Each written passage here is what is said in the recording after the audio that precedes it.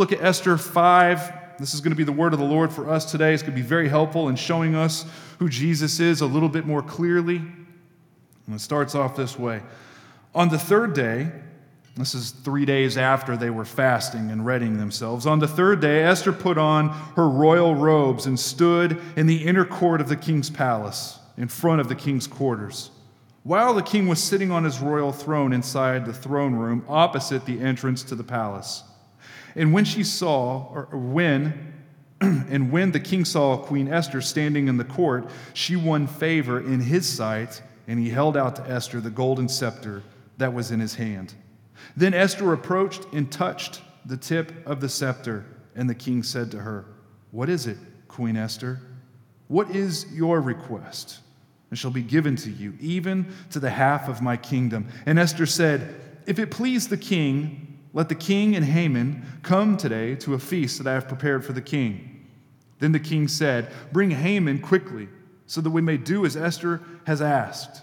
So the king and Haman came to the feast that Esther had prepared. And as they were drinking wine after the feast, the king said to Esther, "What is your wish? It shall be granted to you. And what is your request? Even to half of my kingdom it shall be fulfilled." Then Esther answered, "My wish and my request is, if I have found favor in the sight of the king, and if it please the king to grant my wish and fulfill my request, let the king and Haman come to the feast that I will prepare for them, and tomorrow I will do as the king has said." Okay. Esther was about to do something pretty ridiculous when you think about it. All right, I want to just remind you, her people group, her nation, they're getting ready for extinction. The date's already been put on the calendar of when all the Jews over 127 provinces will be wiped out. And she is going to petition the king to reverse that. But remember, he sent out an edict, and those are irreversible, right? No takebacks once an edict has been sent out. So she's going to ask him to do something, which is set another edict out there to reverse the edict he'd already sent out, which would make him look really stupid, make him look kind of dumb. He would have lost some reputation and some leadership capital during a time that it was already pretty low. I just want to remind you, he's fresh back from a battle where he lost yet again to the Greeks. This guy needed a win or two, and this isn't a win, what Esther's about to ask. Also, it's going to give a very firm appearance, maybe, that maybe the king doesn't have control of his own household, that he had something he wanted to do. In fact, remember the edict he sent out in chapter 1, which said across the whole land, all 127 provinces, all of Persia, all women are supposed to do what the man says, right? And all the men are supposed to take control of the whole house. I mean, this is what's happening in this edict, but what does this look like? Looks like the king's head is being turned by the queen. It's almost a spit in the face of this edict that they had sent out in the first chapter. It would also cost them a lot of money.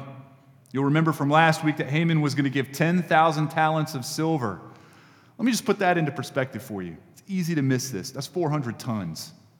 400 tons of silver. Current cash value for that much silver today, $250 million, right? What do you think it was back then? It was a lot more back then. We're talking over $250 million. This guy is going to give up if he listens to the queen. Also, Esther would have to go ahead and reveal her secret that she has kept for 5 years. For 5 years now, she's kept a secret that she was a Jew. And she's about to say, "Hey, listen, the joke's on you. I've been keeping something from you. I'm not Persian after all. I'm Jewish." So just think about what's going on. This is no small petition. High likelihood this king is going to look inept, lose a ton of money, feel embarrassed maybe, lied to, fooled, all in a season where he really, really needs a win. And this is not going to get one. This is a huge ask. And she's moving forward to do something like this without some big miracle or sign that other Old Testament saints got. No burning bush for her. No dream in the middle of the night for her, right? No pillar of fire to lead her straight to the king. She is just left to conjure the best strategy she could come up with and that God has given her. We're going to see how that works here in a minute, right? But in fact, from this point forward, you're going to start to see Esther's character change in this story. Notice that she's been referred to as Queen Esther for the first time. Scholars and fans of this book notice a smooth evolution of Esther's character, where in the beginning she was just this naive girl plucked out of her life and thrown into a Persian harem, and now she's becoming more and more queen-like, right? More dignified, more mature, more courageous. We even see here that she's putting on royal robes. It mentions that because it wants you to catch that. So when she shows up, she is supposed to be in royal stature, because this is what God has placed her in, one of royal position. The king is going to see her differently now. That's why he calls her Queen Esther. This is not just a girl in a harem anymore. She's also pretty wise in this moment because she knows with this guy, this king, the direct approach, not ever really the best approach. Not with him. So she instead uses subtlety and meekness, which are attributes this king loves in his women, for them to be meek and for them to be subtle. That's why you find her saying things like, if I have found favor in the sight of the king, right? Or if it pleases the king. You can see what she's doing here.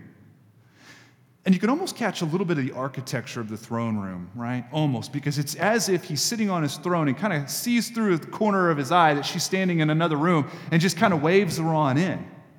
And then she comes in and they have a little bit of a talk. And it's almost as if you could take a deep breath because the challenge is over. The risk is done. She's obviously not going to get killed, right? So it's almost like you could take a deep breath and just enjoy the rest of the story. But the drama just seems to linger because the king still doesn't know what's going on. She's given an opportunity to say, listen, Mordecai's a problem. He's put out an edict where all of my people die, right? I mean, here's a full disclosure. If I was in her shoes, I think I would have just made the ask right there in the throne room. I don't know about all the feasts. I don't know that I would have done that. After all, the king said, I'll give you anything, even up to half of my kingdom, which is something that people would say back then, well, kings would say. It doesn't mean that you're going to get half of the kingdom. It's just another way of saying, it doesn't matter what the price tag is, I'll give you whatever you want right now. You just name it, it's yours. It's just another cute way of saying that. But if that's the case, why does she not just deal with it right there? Why a feast? Why prolong it? It looks like she's stalling. She's kicking the can down the street a little bit, right? But I want you to consider how smart this is, bringing intrigue into it. Bringing food into it, first of all, right? That's a great way to have a discussion. It's a hard one. So she says, come to a feast. I'm all in, right? But then even after her not saying what it's about twice, if I was the king, I'd just be dying to know what's going on. What is going on? She keeps just saying that she's going to tell us, and she doesn't tell us. Now I've got to know. Think of how smart that is, because it's also becoming more and more public. That Esther has something big to say, big news, and feast is followed by feast. It's going to be really hard for him to say no, because it's becoming more public. It's really smart, right? I think it is. Seems like she's playing chess, and these guys are playing checkers at this point in the story. Right? She's wise and strategic according to her plans and God's plans. And they're both working at the same time, at the same place, and they do not nullify each other. This is a very, very big piece of doctrine. It will be helpful for us in a minute, but it's important for us to know that it's tempting. It's tempting for me. It's tempting for you, very possibly, to think that when we plan and make decisions, that those don't really collaborate with God whenever He's planning and He makes decisions, right? It's hard for us to put those both in the same sentence. Either God is in total control and therefore I'm not, or I am in total control and therefore God is not. So either I'm a puppet with no free will to make decisions, or God gives me this free will, but He just kind of watches powerlessly from outside the fishbowl. He's just watching, right? I think the problem in this is how we see free will. It's a phrase we use all the time, and I think that's where we start to stumble when it comes to big pieces of doctrine like this. Free will, whenever we use the phrase, has come to mean the ability to make decisions without being influenced. Without being influenced, right? But if that's our definition of free will, then no one in this room has free will. Whether you love God or not. Listen, if you're in here and you're just skeptical, just checking things out, I mean, if your ability to make a decision without being influenced, if that's what free will is, you don't have it either. Nobody in the room does. I mean, very simply, all of our decisions are influenced. There has never been a decision made on planet Earth that happened in a sterile vacuum without influence leaning on that decision in one way, shape, or form. I mean, from big to small. Doesn't matter what you're deciding on, doesn't matter what you are executing in your mind, there's an influence. It might be internal, it might be external. Listen, if you had a Patriots jersey on last week, right? Why did you wear that jersey and not a Rams one? Congratulations, by the way, right? But why that jersey? You didn't do it because you just decided in a vacuum of non-decision that you would choose one over the other. You were influenced. You wanted to. I wanted the Patriots to win. I wanted to see the old guy get another ring. I wanted to see that, right? Why do we make the decisions we make? If you're driving on the interstate and you see a patrol car kind of do that thing where they kind of just come in behind you, they're sneaky, right? They come right behind you and you look up in your rearview mirror and then there's a patrol car. What do? You know better than to hit the brakes. You just take your foot off the gas, don't you? That's what everybody does, right? They know you're doing that too, by the way. You take your foot off the gas and you just kind of cruise because you might be pushing it a little bit. Why did you make that decision? Was it in a vacuum? You made that decision because of an external influence. The car behind you, and the internal influence that you didn't want a ticket, right? Listen, if you decide to sin against God, yourself, the person next to you, you were influenced by the flesh. This is what it says in James 1, right? But each person is tempted when he is lured and enticed by his own desire. You weren't ambushed into that. You had a desire. It leaned on that decision. If you came here this morning instead of going to the mountains, if you're keto instead of carbo, if you're Android instead of Apple or Democrat or Republican, something helps you form the decisions that you make. Something does. You don't make decisions independently. Nobody does. If free will is making a decision without influence, then you don't have any and you never did. But if free will is you making decisions without being manipulated and controlled, you have that all day. You have that all day. Right? Listen, Philippians 2 says it this way. Paul does a better job than I do. Philippians 2, verse 12. Therefore, Paul says to the church of Philippi, my beloved, as you have always obeyed, so now, not only in my presence, but much more in my absence, work out your own salvation. He's talking to you. You work it out. Work out your own salvation with fear and trembling, for it is God who works in you, both to will and to work for his good pleasure. So who's working here? Looks like both. Looks like I'm working out my salvation and someone else is working too. Looks like God is working in me, right? So we are working and God is working at the same time, right? We're not dolls in a dollhouse, right? When I was a little kid, it was G.I. Joe figures were huge. I had a ton of them, right? One day I buried them in my backyard, and I never remembered where I put them, and I lost them forever. They're still underground somewhere in Saginaw, Texas. But I remember having those little things, and if I wanted the arm to do this, I had to push the dumb arm up. I mean, it just didn't do it on its own, right? That's not how we are. We're not dolls in a dollhouse mobilized against our desire. We execute decisions. We decide to do what we want. Like you did today, to show up here. You're not here because you were forced or contrived into a car, crammed in there, pushed on this road to get here. You made decisions, and yet God is administrating his creation as well, and both are happening at the same time. Both, right? So yes, you have free will. You exercise a freedom in deciding what you want, just like Esther's doing here. And no, you don't make decisions independent of God's sovereign care. And yes, both can be true at the same time. Right? Now, why am I spending time on this? It seems like a footnote in doctrine almost, like a piece of doctrine that you don't really touch. Why is it important? Because I think it helps me see, and maybe it helps you see, that God achieves his perfect plan.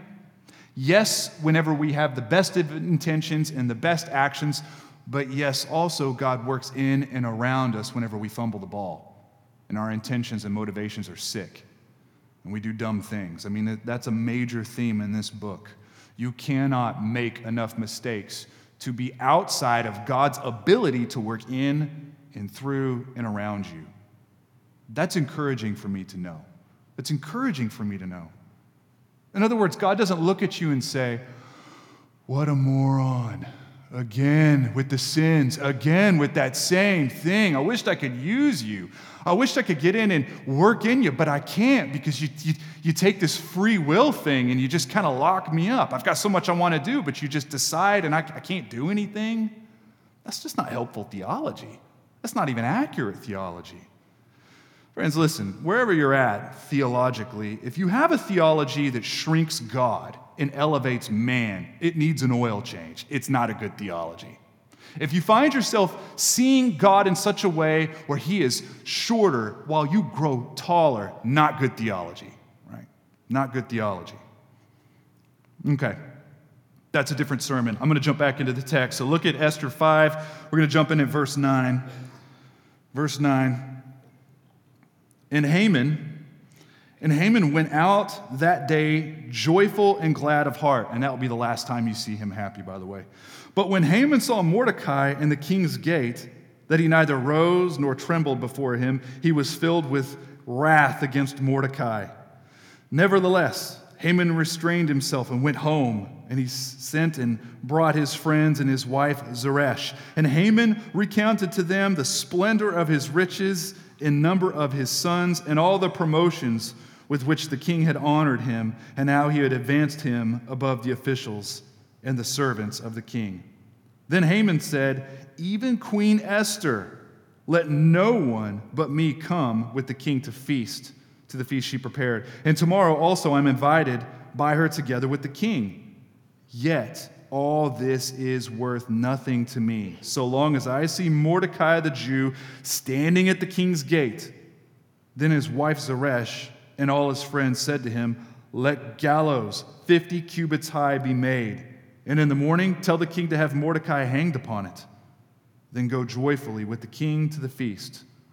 This idea pleased Haman, and he made the gallows. Okay, so doesn't need a lot of exegesis right here. Haman has a bit of an ego issue. You can see that, right? A little bit of a problem. You can easily pull this guy's strings by respecting him publicly or disrespecting him publicly. That's what got him riled up. I mean, you could see it even in the first couple verses that we read. It's as if he's looking at this invitation from Esther with a big grin on his face, only to catch Mordecai standing up in the corner and that turn into a frown really fast. It reads as if it happens almost that quickly.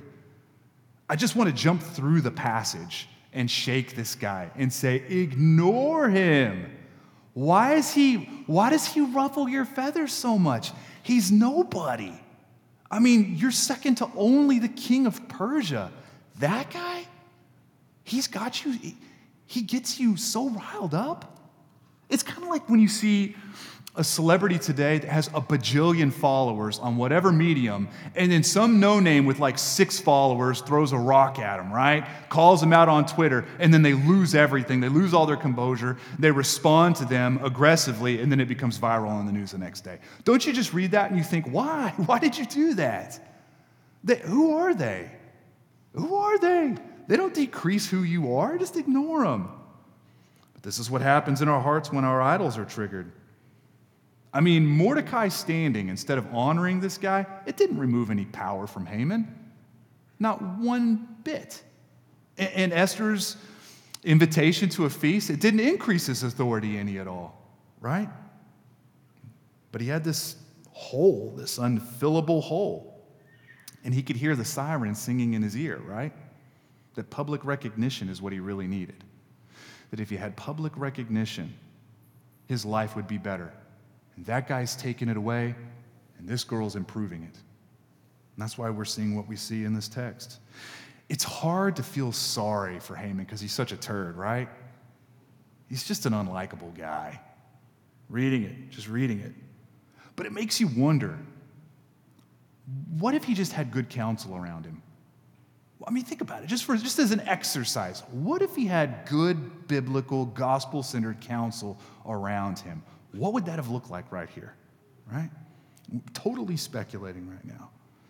I just think he needed somebody to maybe show him where his emotions were overpowering him, where he was over-emoting, where it was very obvious that something was riling him up, good or bad. Maybe if it was a good DNA relationship like some of you guys have in here, or a good community group, people People around him, people not just like him either, by the way, right? People who would be selfless, people that would be frank and honest with him, with his good in mind, not just their own. Because I don't find anybody in this story saying, hey, Haman, put the mirror down for a minute, right? Just for a minute. You mean to tell me that with everything you've got, none of it is worth anything because of that guy? Like it's all worthless because of that guy? You're like a toddler. You're like a toddler right now, stomping your feet. You need more sleep. That's what you sound like. No one in here asking a hard question. No one in here probing motives. No one asking him why he's behaving the way he is. Why? Because he put the wrong people around him. This isn't good counsel at all. So what does he do? He whines about being dishonored, and then he starts this seemingly inappropriate thing of just naming all of his accomplishments. I mean, when you read it the first time, you're thinking, why is he doing that? It's like a toxic Facebook page right there, right? You've seen the person, they got wronged at a restaurant, or wronged at a church, or wronged at work, or wronged with their friends, and they go and they launch all that wrongness on a post, and then they talk about all the things, all their virtuous qualities at the same time. It's like toxic social media. That's what we're seeing right here, this rant. But if we were to stay in that quick exercise, how would you have counseled him? You're sitting on the same couch as he is. What would you say to Haman? Where would you start? Right?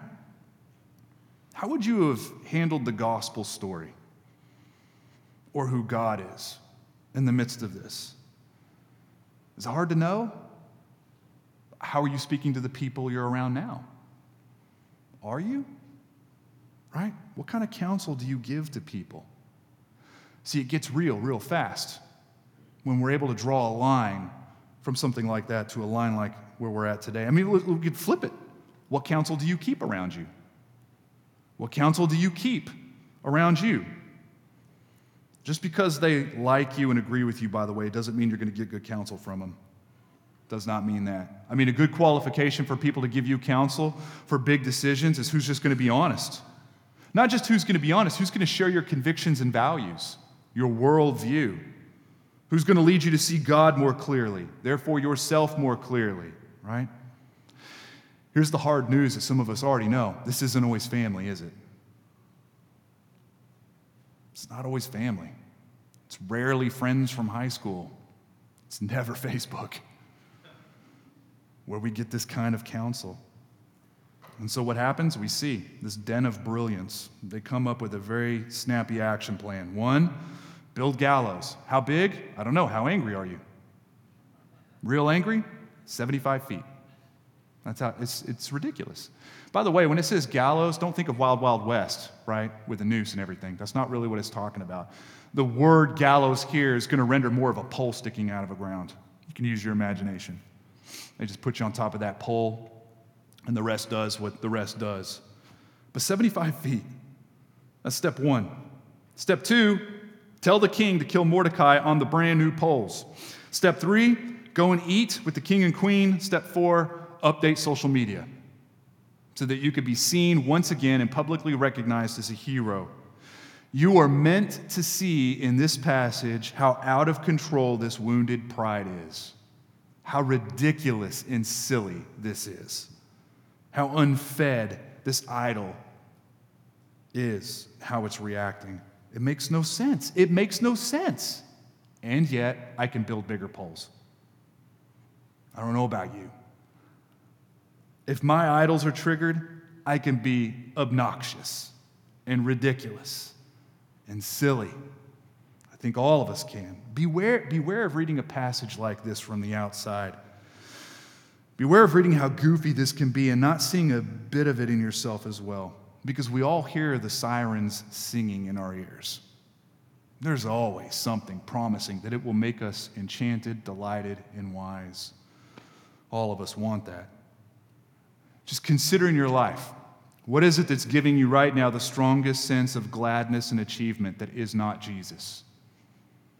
It's a possible idol. I'm not saying that it is, I'm saying it's possible. It's possible. What is it that makes you swell inside and, oh, you just couldn't be happier? That is not Jesus. It's possibly an idol. What is it that causes you to be out of proportion emotionally? Fearful, out of proportion? Anxious, angry, out of proportion to the offense? That is very likely an idol being triggered, being stroked. For Haman, we see his public recognition. This guy felt worthless without it. He felt superior with it, right? And if this recognition was threatened, he'd just go totally bananas. But if it was catered, his heart would be glad. What is it in your life that, when triggered, provokes a ton of emotion or overreaction, right? If you don't know, chew on it, and then ask somebody close to you later on. They will likely tell you the thing that you suspect that they're going to say, the thing that you hope that they don't say. That's likely what they're going to say, if they're honest. We just look at a couple and how we handle them. They're typically good things, idols. We're very good at taking good things and making them ultimate things, which is all an idol is. Money's a good thing. Money's a good thing, right? It's just not an ultimate thing. It's not an ultimate thing. But what does the siren tell you? The more of it you get, the safer you'll be, the more value you'll be. The more value you will contain, and the safer you will be long term if you just get more of money. And without that money, life just isn't worth living here, right? That's the siren song. But what would good counsel say to that? What would a good counselor say in a moment like that? Think about it. I mean, questions are helpful, right? What if all of your savings vanished in an instant? How would that ruin your life? Would it ruin your life? If it did, why? Right? Helping you see really what's underneath your deeper fears whenever those idols are being stroked. Don't just look at the Bible to see what it says on money. There's plenty of places to do that, and that is a really good thing to do. But also look to see how Jesus is better than more money here. How is Jesus the deepest treasure of all treasures that we could have here? How has he given that to us? What does the gospel say? The fact that God, as a treasure, has given himself to us, coming here to live among us, to walk among us, to die among us, to live again, to do this beautiful thing by drawing us in as a grafted-in family, as he gives us the Holy Spirit and intercedes for us at the right hand of God right now, that is better than anything that money can give us. That's what good counsel will do. Over and over and over and over and over again. Social media is the same thing. Listen, I know I bag on social media a lot. I counted this morning. I have 7 accounts, right, between the church and myself. 7 accounts is a lot. And my game is weak too, right? And I could still barely keep up with that. I think social media is a good thing, but it's not ultimate. But I know there are people in the room that if you're locked out of your account for 2 days, you'll get the shakes, wondering what's going on. What if you fasted it for 30 days? How would that affect you? That's what good counsel would ask you. What is it giving you that the gospel speaks directly towards? And if you did give up social media, would you just start talking about yourself a whole lot because it's kind of the same thing? What would you do? That's the edge of where good counsel would start, I think, with things like, but listen, we're talking about good things made ultimate. What about your kids? Kids are great. I've got a few. I enjoy them. Kids are awesome. They're not ultimate. Kids are not ultimate. But if you come apart at the very thought that your kid might be average in this world, your kids might be an idol to you. Especially if your kid being average really means deep to you that you are average, which is why we push them as hard as we do. Might be an idol. I mean, do you see where this is going? Gaming, media, work, spouse, church. You can make an idol out of anything, and they are mostly good things, taken and made ultimate things, which is why they're so hard to spot, which is why they hide and they lurk so much. And there is no task in the Christian walk, there is no task in discipleship more excruciating than putting down an idol. None. That's number one on the list, to put an idol down. Here is a quote that's a few hundred years old from William Gurnall. He says this in a very old book. He says, "Soul, take your own lust, your only lust, which is the child of your dearest love, your Isaac, that sin that has caused the most joy and laughter, the one that has promised you the greatest return of pleasure or profit. Lay hands on it, Offer it up. Truly, what I'm suggesting is hard, and even flesh and blood cannot receive it. Our lusts will not lie there so patiently on the altar like Isaac or even Jesus, who went to the slaughter without causing an issue. No, your sins will roar and shriek and shake and rip your heart into pieces with its hideous cries. Sounds like a Puritan, doesn't it? But we already knew this, didn't we? We all already knew that this is what it does because of how many times we've tried to put some of our idols down and we just keep picking them back up. Or we successfully put one down and another takes its place. Because without the ultimate thing that we have in our life that is not Jesus, we fear that we'll be living a hell on earth. Haman's hell on earth is to be a nobody in this passage, to be serving other people, right? To be ignored, passed over, slighted. That's why we catch him saying in his little rant-a-thon, he says, I have nothing as long as this guy lives. How ridiculous. I have nothing as long as this guy lives. And he had everything. And he considered it as nothing because he was living in his hell on earth. When a Christian has an idol problem, it's going to sound very similar. God saves me from hell, but this thing saves me from hell on earth. Right?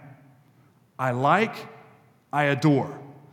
God saves me from hell. This thing, work, kids, spouse, money, you name it, it saves me from a hellish existence here. All of this is worth nothing to me if I do not have my precious, my thing. Right now, there are sirens trying to convince us that we're not talking to them, right? Do you already hear it in your head? Something coming up, you wonder if it's an idol. Isn't it trying to convince you right now that it's not? Luke's not talking to you. It's okay if I'm here. I'm a good thing. He's talking to other people, dirty people, the people around you, but not you. That's what the siren sounds like. That's what an idol says. So what do? How do we as God's people, living in this world where idols are groomed, farmed even, accepted as totally normal, how do we live as a distinct people? How do we hear what the sirens say and not fail? I love the application for this. I truly believe that we begin by repeating daily and often in a day how perfect we are for the gospel. How perfect the gospel is for idol makers and idol worshipers, but also how perfect an idol worshiper is for the gospel. How perfect we are for each other. I mean, just to repeat it like a broken record, to remind ourselves that in the midst of being ridiculous, building 75-foot poles, in the midst of just being silly and obnoxious and over the top, in that moment we are perfect for the gospel of grace. I think that's important because whenever we catch ourselves worshiping idols, we usually cower from God. We don't really pursue God in that moment. That's why this is important to remind ourselves with. I mean, let me just explain. When we started this book 5 or 6 weeks ago, we saw how that there would be some contrasts in this story. There would be two kingdoms, right? The kingdom of Persia, the kingdom of God. We saw how there would be two different kinds of feasts. The feast that was in chapter 1, these feasts, but then also the feast that God is preparing for those whom he loves. We would see that there were two different rescuers, how Esther was going to be a tool of rescuing her people, but Jesus would be a better Esther. We also have two kings, though. We have a king that we don't have to cower from. We have a king that we don't have to wait for permission to address, but we have constant, free access. There is an open door policy for those who live in Christ. We don't have to cower. We don't have to hesitate. We could go in with all of our dirty with us. All of the vandalism that we create here, we could just march right on in there. Seconds after you've done whatever you've done. After whatever you've done with that idol, you could go straight into the presence of God. Free access. And how does he greet us? With a gentle smile. Not with a terse lip, not with a clipboard ready to check things off to see if you're performing even enough to be in his presence or not. But he is engaged. He's happy to see you. He'd love for you to stay as long as you want to stay. He's excited to have you there. This access is free, but it didn't come cheaply bought either. It was free and costly at the same time. Think about the fact that God holds out his scepter of grace towards you because the rod of judgment fell on another. You're supposed to see that in this passage. Jesus is the one that stepped into an executioner so that we would have free access. He is the one that made this possible. And 500 years after this whole little affair that we're reading about today, 500 years after this, Jesus would come from this very queen's decision and God's decision all at the same time. Not to just save the Jewish nation from another brutish king. That's not why Jesus came, but to save a different nation from sin and death, right? So this is pointing us to a gospel. And part of this beautiful gospel is we have free access to a better king, right? But what does all of that have to do with putting an idol down, right? The fact that we have access to a king and the fact that that access is never going to be revoked, that there is an edict that sits and will never be changed. Really, the application is we make use of that free access, and instead of cowering, instead of trying to perform enough to impress this king who is watching us with a gentle smile, it's just to petition him. A little bit like Esther's doing, to request. And what do we request? A bigger, more beautiful view of God. And by the power of the Holy Spirit, we see God more beautifully, we see him bigger, we see his love for us more accurately, and it changes us. This is what the Holy Spirit does. This is what the Holy Spirit, it's the work of the Holy Spirit to elevate Jesus in your heart. It's the work of the Holy Spirit to take Jesus and elevate him in your heart so you adore him more, and your affections are nurtured for him more, that you worship him honestly, that you're fascinated with him, that you pray differently, you grow differently. Look at John 14. If you're not there or you can't get there quick, you can look up on the screen. We'll put John 14 up there. Chapter 14:25. These things I have spoken to you while I am still with you, Jesus says, but the Helper. Some of your Bibles say advocate. Some of your Bibles say counselor. I won't pick a fight with any of those. But the Helper, the Holy Spirit, whom the Father will send in my name, he will teach you all things and bring to your remembrance all that I have said to you. God's Spirit finds great joy in making Jesus beautiful in your eyes. He finds great joy in this. The Spirit of God reminds us of how deep and beautiful the love of God is for us. The Holy Spirit reminds us and shows us accurately where we have taken good things and made them ultimate, and where we've taken ultimate Jesus and just made him a good thing, right? The Holy Spirit does all of this. I mean, listen, if we can't even see our idols, this is how much we owe to God. Can't even see your idols without the Holy Spirit showing you. You just don't have the ability to see it. Even in a service like this, or when you're on your own and you start to catch a glimpse of an idol that you've been holding, that without it you're living a hell on earth, and you see it and it pierces your heart, that conviction comes, that's the Holy Spirit. You can thank him for that. He did that. It's the first step of growth too, by the way. It's the first step of growth. This is how God's people stand out in a world complete with an unending supply of idols for us to choose from. And just think as a missionary for a moment. Your neighbors at work, your peers, they all have a version of hell on earth that they fear. All of them do. And they see it as being right around the corner too, by the way. Very possible for them. They don't see it far off. They see it right down that street. They see it. They know what they have to be happy in this world, to make the hell on this earth go away so that they could live in a heaven on this earth. And if you touch that idol, you'll see it. If you see it fail in their life, you'll see it. You already know what it is, likely, right? A good missionary knows how to wrestle with idols. A good missionary knows because they've done it in their own life as well, right? Listen, if you are saved and you are a child of God in this room, there is room for you to repent today. There's room for me to repent. There's room for us to repent for listening to the sirens and believing that God is just insufficient to bring us delight, insufficient to enchant us and bring us wisdom, right? There's also room for us to repent and beg that we could become fluent in counsel, that we'd be good counselors around others who are struggling with this, and that God, just in his goodness to us, would surround us with people that would speak honestly with us. And friends, listen, if you're in here and you're just searching and you are not a Christian, you don't love Jesus and you're feeling like he doesn't love you, one thing I think we both can agree on is this quest that you're on to become complete in this world and avoid hell on this planet is failing you. It's failing you, else you probably wouldn't be here this morning, right? Looking for something, let's be honest. If you see anything in the story, see that there's a king who has in fact entered a hell on earth so that you wouldn't have to live there forever, to win you his family, and he did so at a great cost. And he is the greatest good in a world of counterfeits. He is the greatest joy among a sea of shiny things, right? His voice is the greatest, even among sirens that tell us that they will complete us. So take this day, and turn from a life of chasing idols.